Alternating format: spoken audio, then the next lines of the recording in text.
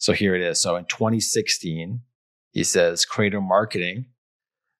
Sorry. The tweet is, it's crazy how much money continues to flood into creator marketing since I started my business in 2015. In 2016, it was a $1.7 billion industry. 2018, a $4.6 billion industry. 2020, a $9.7 billion industry.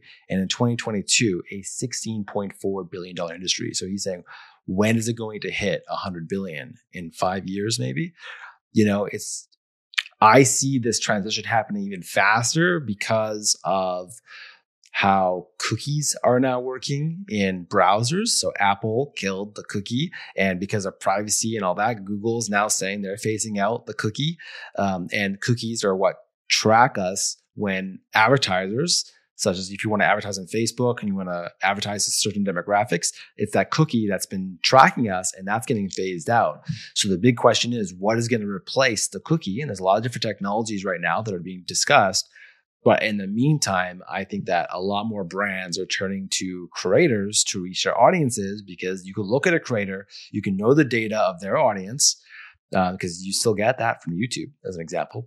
And that's why I think that all this advertising money is going to go from Facebook into YouTube. And I think that's what's going to happen. And I think this 100 billion, I think in less than 5 years, I think that's why I'm so ambitious and passionate about the creator industry. I think it's just going to grow. It's already happening, Matt. I'm not a paid expert. I've never pretended to be. I'm definitely an organic marketer, but I work and I collaborate with a lot of paid advertisers. And I can't tell you how many times I've heard someone say to me over the last few months, "Oh yeah, Facebook ads, no bueno, I'm not doing that anymore. I moved over to YouTube.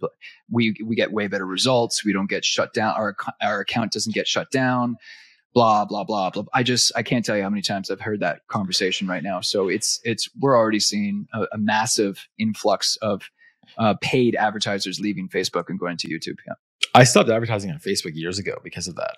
I couldn't stand all the, sometimes my ad would get disapproved over something that had nothing to do with the ad. Like I remember one time my ad got disapproved. People are fed up. Saying it was they're political. Just dumb. And I was like, this is not political at all. I'm not even talking. It was just so yeah, I think that's one thing about Facebook that they should have, fixed a long time ago. On this, I'm just curious, what do you think about this? Who do you think is going to be the first YouTube billionaire? YouTuber creator that makes $1 billion or has some $1 billion valuation or whatever you want to say. I wouldn't bet against Mr. Beast. I think Mr. Beast, but he's spending all his money. I don't know. That's what I think, because he's he's reinvesting all of his money. I mean, once upon a time, Facebook was a free platform, right? There wasn't any, and then once they had enough market penetration, then they started monetizing the hell out of it. That's right? true. He is a media company. Yeah. Maybe Mr. Beast is following a similar model. Right now, he's reinvesting everything, but what's to say he doesn't? And I truly believe, especially after seeing that the interview he had with Joe Rogan, he's never going to stop giving money away. He's always going to contribute to society and people who are struggling. And I love that for all the reasons that you've already highlighted for us. But what's to say that he doesn't shut off the drip to a certain extent, and then just watch him become the wealthiest man on the planet. Him and Elon Musk will be going head to head. Yeah. He has his own studio now. They made a huge studio with they could film 4 big videos at a time or whatever it was. I remember watching about that.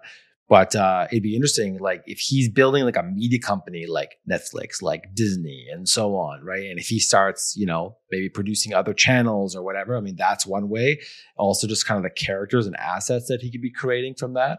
But I also see Nelk Boys, when they did their NFT launch with Metacard and kind of what they have planned, they seem quite ambitious about what they're doing. Don't know if they'll hit $1 billion, maybe, but I think that they also have a chance to possibly become the first billionaires on YouTuber. It'd be interesting to see if Mr. Beast went public or something like that. You could buy shares in them. That would be very interesting. Oh, that'd be exciting. Gary V is another one that I could see him doing it. Yep. Yeah, I just want to see him buy the Jets. I want that so badly. It'll be a funny day. It'll be funny the day that Gary Vee buys the Jets. Yeah. But yeah, I could see I don't know. I think those are my top 3 choices of who might be the first YouTube billionaire. I don't know what PewDiePie is up to lately. PewDiePie's Yeah, killing it. I'd have to look him up too. He was number one in subscribers, for a long time. So. For a long time, yeah. He's been dethroned. He's a what?